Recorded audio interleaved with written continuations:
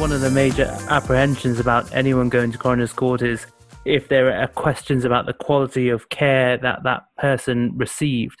And you touched on it already. It would be very unlikely for someone to turn up at coroner's court, not have forewarning that were questions around quality of care. No, coroner's courts are not built on surprise. The coroner actually would be extremely upset if surprises came about in court and something came up that hadn't been raised before. What we do is we do open disclosure in coroner's court, so all information is shared with all parties. So if the family have concerns, they've been shared with us. Our statements have been shared with the family prior to us getting to court, so that everyone knows what people are going to say, what it is. The coroner's court is not about apportioning blame. It's about the facts and getting the answers to the questions. Who died, where they died, when they died, and in what circumstance.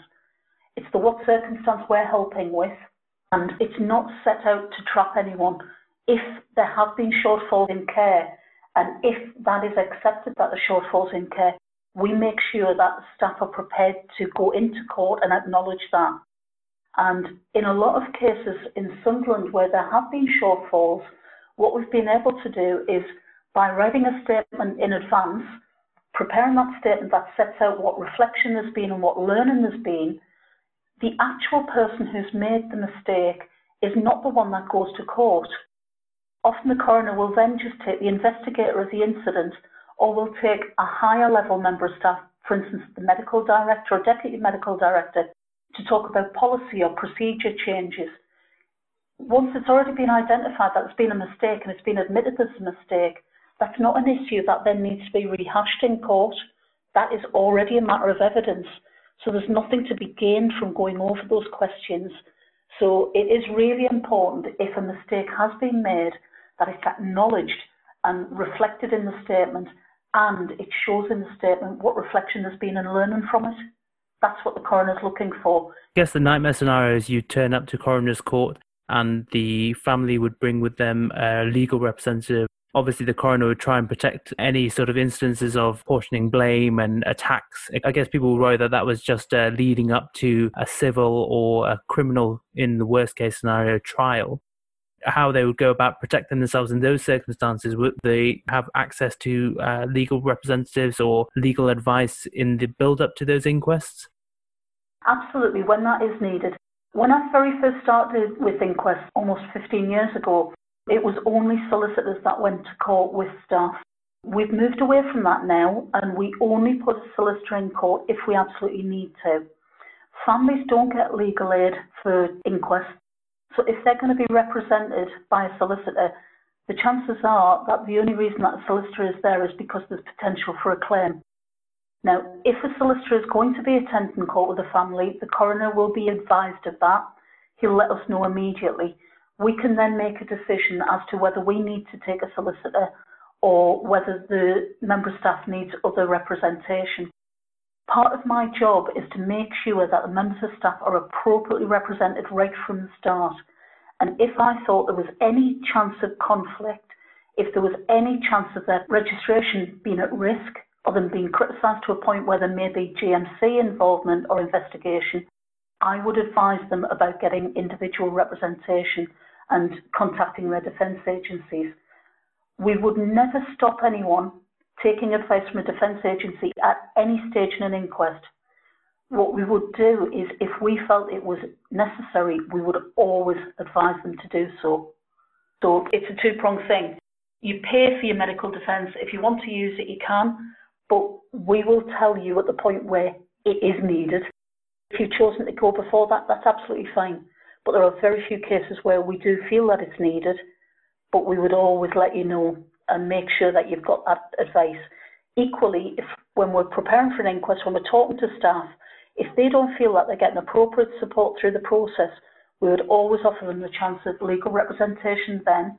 And we also have a free legal helpline, which is totally confidential, which we would give to staff, and they could ring that to check that the advice that we're given is correct and that they're actually getting appropriate support.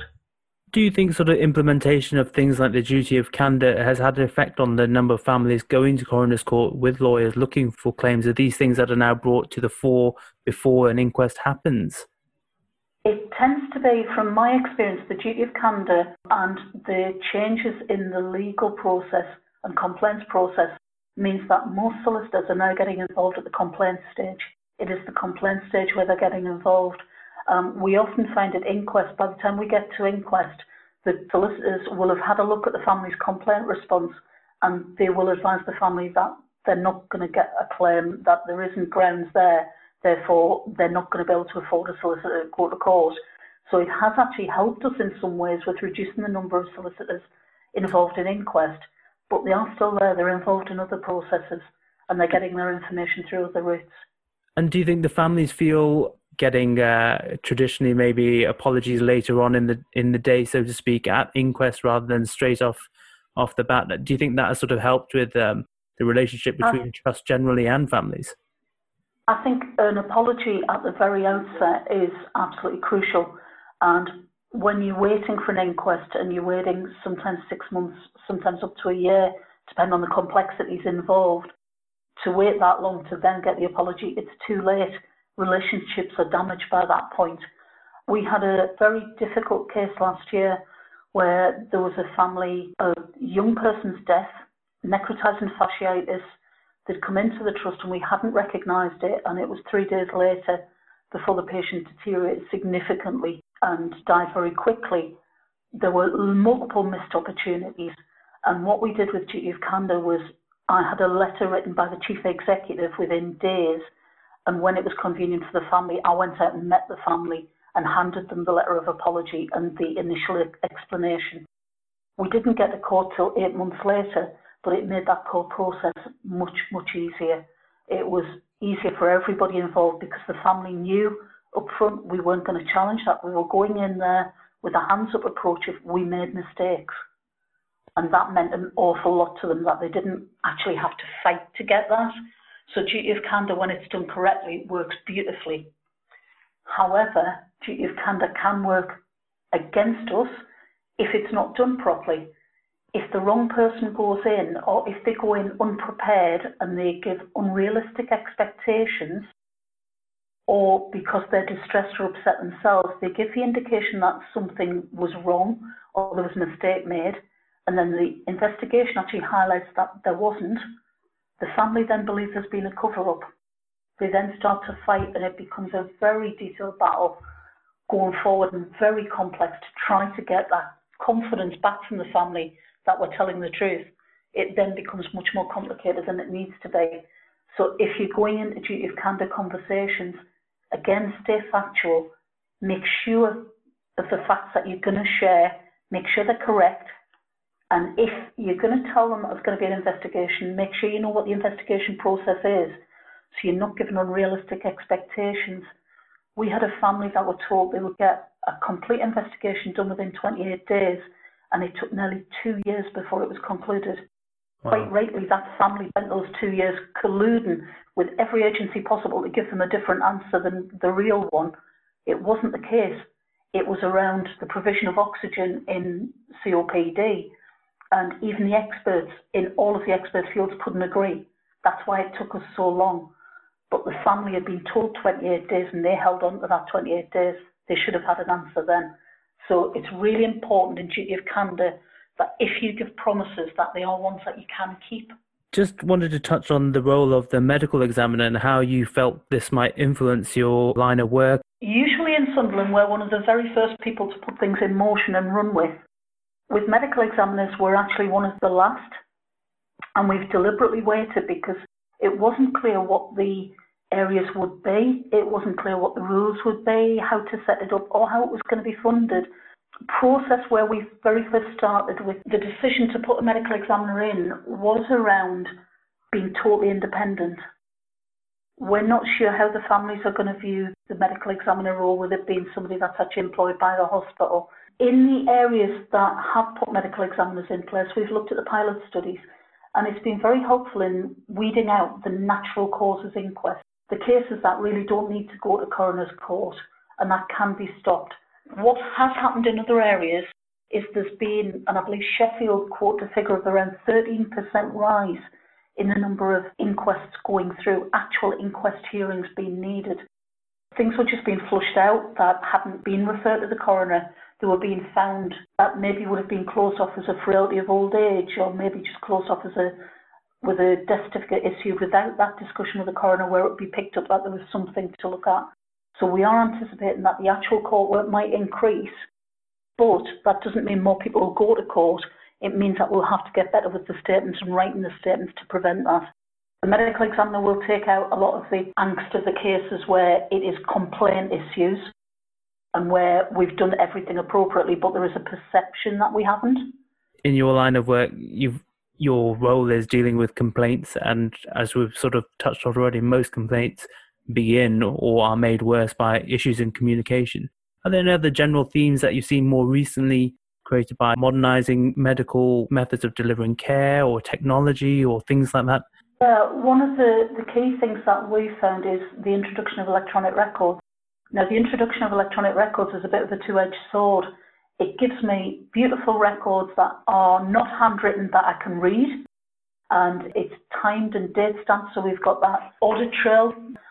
But what is happening since we've got the electronic records is documentation is getting less and less. People are putting less information into the documentation than they did, and they often don't put the rationale for the decisions in there. You are relying on people's memories as to why they made that decision, why they did what they did. What we often don't see within the documentation is when we've decided not to do something. So if, for instance, a patient's come through our AD department having had a fall, often our AD staff will allude to the fact that we're going to admit the patient and they're probably going to need a CT scan. They then get onto the ward through further assessment. They don't meet the criteria, the NICE criteria for CT scans, so we don't scan the head. But then later the patient suddenly deteriorates, or heaven forbid they have another fall on the ward and they then deteriorate. The families always go back to that first. Why didn't you do the CT? If you'd done the CT scan earlier, you said you were going to do it, it was a mistake that you didn't. Don't have that rationale documented that, right, okay, this patient's come in, they don't fit NICE criteria, therefore we're not going to CT scan. It's not natural for us as medical staff to write why we don't do things. Helpful if we do occasionally, if it is a big decision like that. We also, in the documentation, don't write down the things that we do as every day. So we're starting to miss out on some of the basic things that we do around the examinations, because we always examine that area in a patient with this. So it then comes back to what I was talking about earlier with it's always my usual practice to do that.